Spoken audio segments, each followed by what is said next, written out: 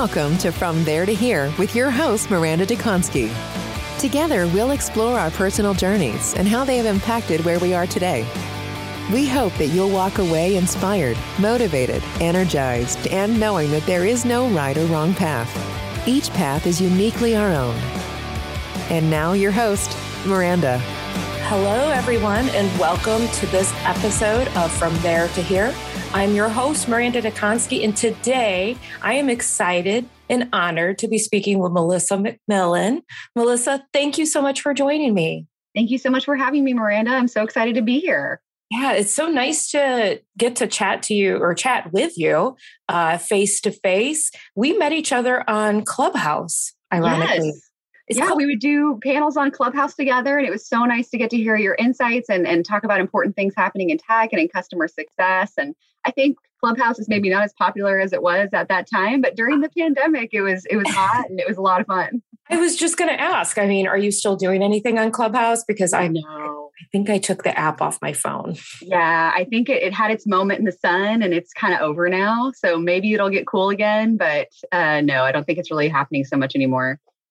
Well, bummer. I think it had a little place and I learned a lot on Clubhouse, but yeah. Anyway, we're moving on. So for those that don't know you, can you tell us a little bit about who you are, where you're from, maybe where you grew up? Yeah, absolutely. So my name is Melissa McMillan. I'm currently the Director of Customer Success over at Electric, which is an IT company, and we've got services and SaaS side. But I grew up in a town about an hour north of Dallas called Melissa, Texas. I'm dead serious. Melissa from Melissa is still what some of my childhood friends' parents call me. But I've been living in San Francisco for about 10 years now, working in tech. So San Francisco is home.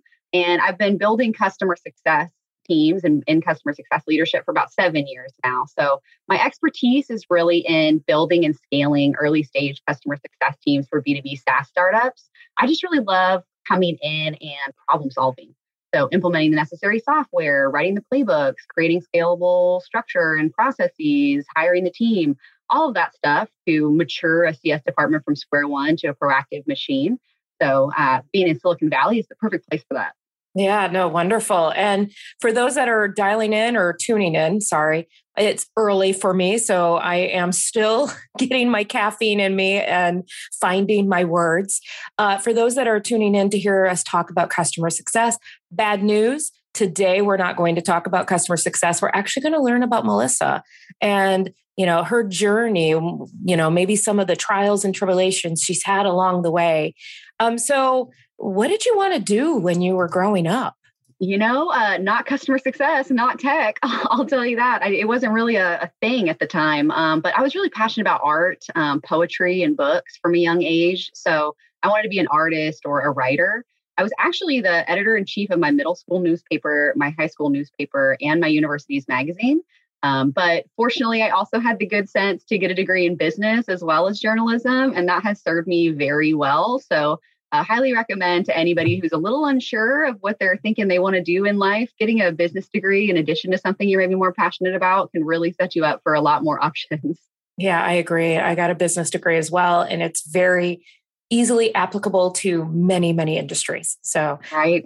Good choice. So the art thing, do you have anything that you do now that gives you that outlet? Yeah, I do actually. I think it's really important to have that kind of an outlet. So I'm really into photography. I'm really into painting as well. So watercolor mostly, sometimes acrylic, nothing advanced, but I really like to do that. I read a lot of poetry and read a lot of books. Of course, I read customer success books and things like that too, but I make sure that I carve out space for books that are just interesting, maybe about history or just fiction, just stories are a lot of fun. But I think my favorite will still always be poetry. I love reading poetry and sometimes writing poetry as well. So a little maybe unknown facts about me, but I'm very into photography and painting as well. Wow. What kind of photography are you into? My favorite has always been portrait. I really love people's portraits. So even in like high school and college, I had some scholarships for mostly portrait photography. Oh, that's wonderful.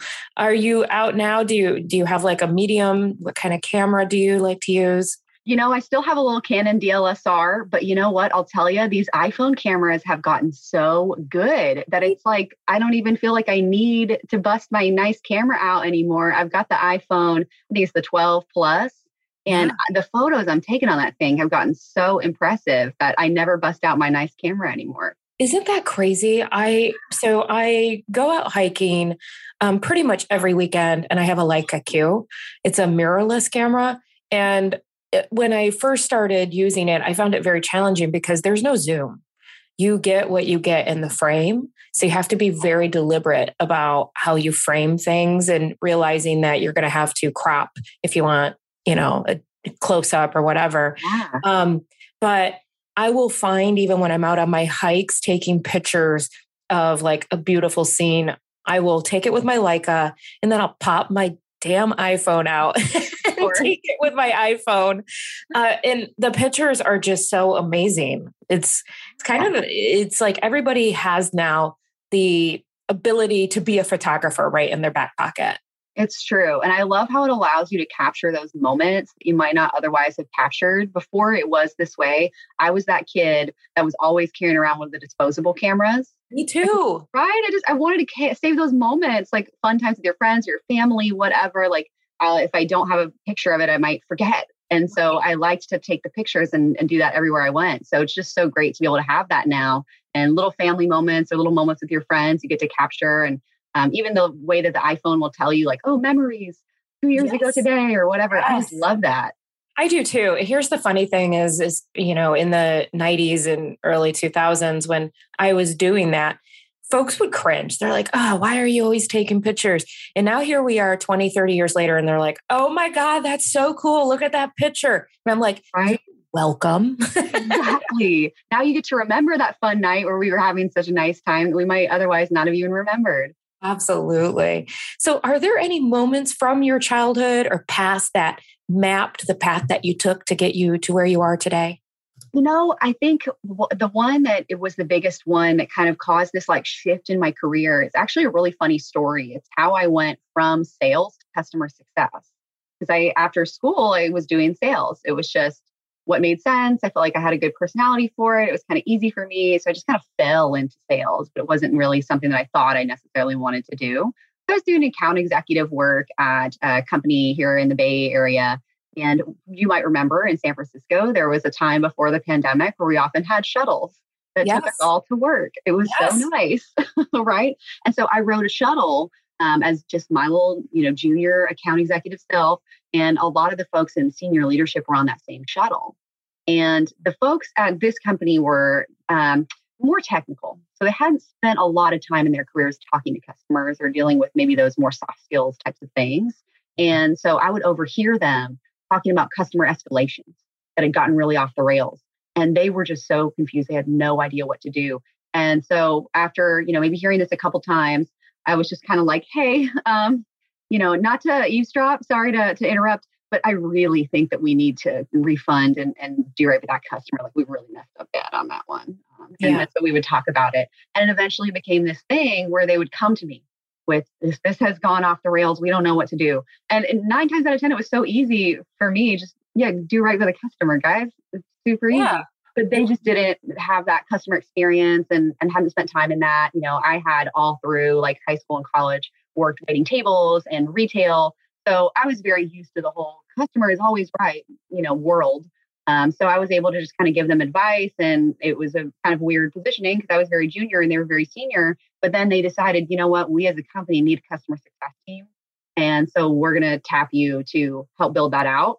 And I had a lot of supervision in building out my first customer success team. But that was how I made the shift from sales to customer success, was just because I wasn't too shy to be like, hey, I really think that we should maybe give the customer a refund in that situation. And it paid off. That's really crazy. If you think about it, you could have just sat quietly and said nothing and be on a very different path today. Absolutely. I think a lot of folks do that. They have this fear of, oh my gosh, they're more superior than me, or they have a bigger title than me. I welcome ideas regardless of what the title is, regardless of how long you've been doing it. Sometimes those are where some of the best ideas come from. I know myself, I am guilty of getting stuck in the weeds. Sometimes I get stuck into this is how we do it because this is the way we've done it. And it can feel like a little painful to kind of evolve or change things sometimes. So I love when folks challenge or offer up new ideas, but you could have been on a very different career path if you hadn't spoken up. Yeah, I have no idea what I would be doing today if I hadn't said something, and it set me up for this trajectory into a space that I really love. But also, I think that's something I really love about startups. I feel like in startups, we do a pretty good job of creating a culture where your senior leadership is more approachable. And that's something that you don't always see in big corporations. That's one of the things that I really love about being in that space. I feel like almost every startup I've been at, I would feel okay going to a CEO or a CCO and letting them know that I had an idea. And not every space creates that. That's true. That's so true. So if you could do anything other than what you're doing right now, and let's just say money is no object and you could just, snap your fingers and you have the skills, what would you want to do? What I would want to do is going right back to what I thought I wanted to do as a kid. If money was no issue, I would be writing fiction and writing poetry. However, not a lot of bills are going to get paid doing that. So that's going to remain a hobby for now. But who knows, maybe one day I'll do that more full time or something to that effect. But that's always been an interest that I think I kind of start to lean back to.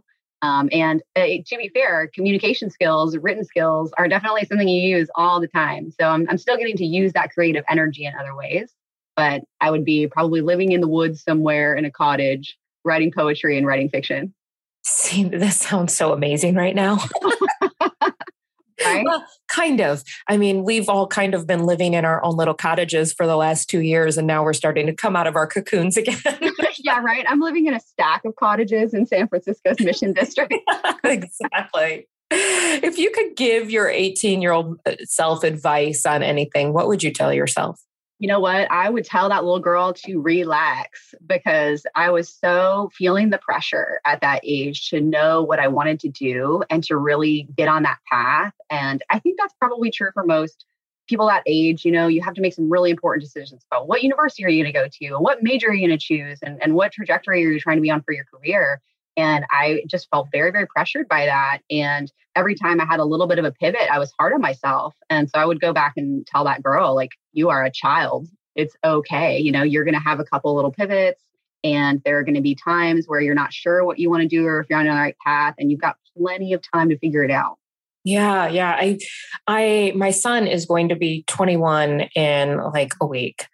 And I don't know how, the young adults right now are managing through all of the things that are going on in the world and trying to find themselves.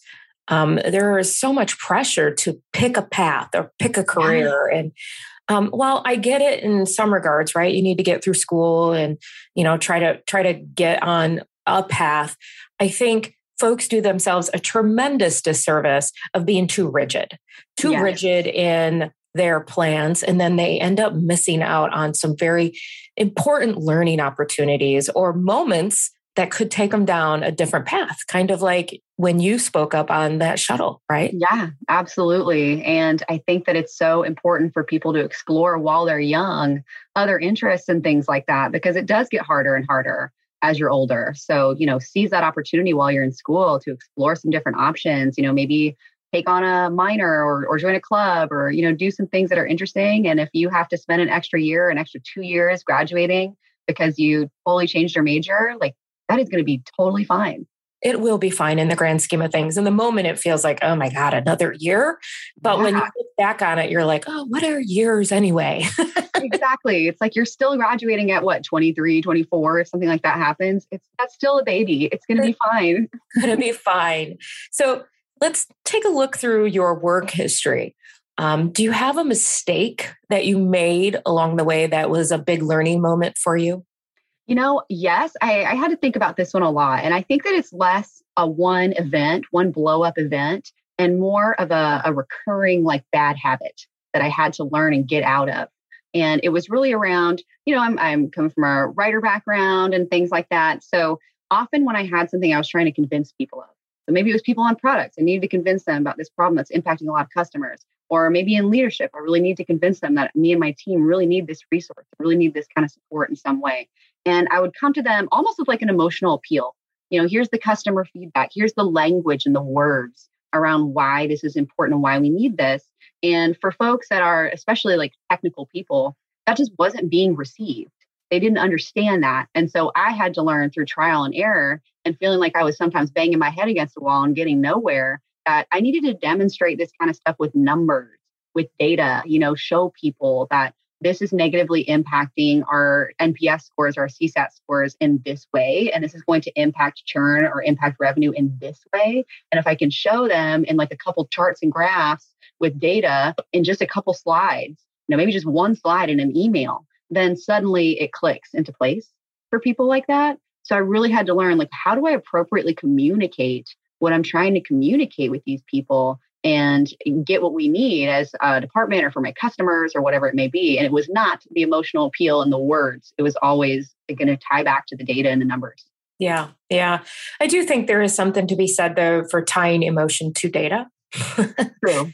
That's like the creme de la creme, painting that picture with both quantitative and qualitative data, I think is like the mecca.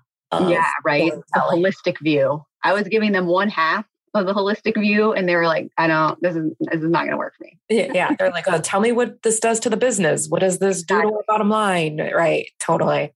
So, we kind of went over a little bit of your history and where you've been to get you here. Let's think 100 years from now, when folks are thinking about Melissa, what do you want them to think of you for? What do you want your legacy to be?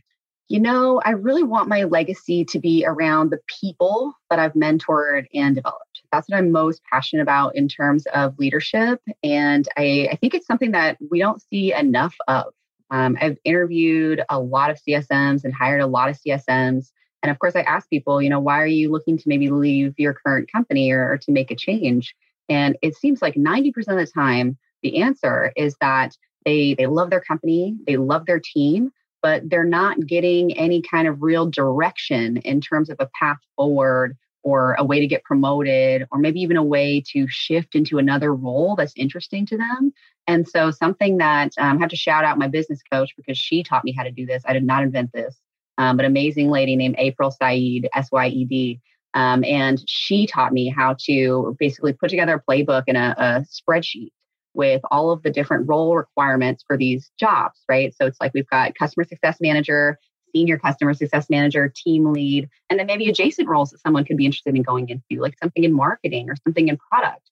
And so once a month, I like to sit with those CSMs, and this is the skills that we're lacking to get to the next step that we want to get into. And then we're going to take those skills that we know we're lacking, we have a separate tab, and we're tracking what is the current status on the route to gaining that skill, what's needed to accomplish so that we can really check this off of our list, and how are we going to demonstrate mastery.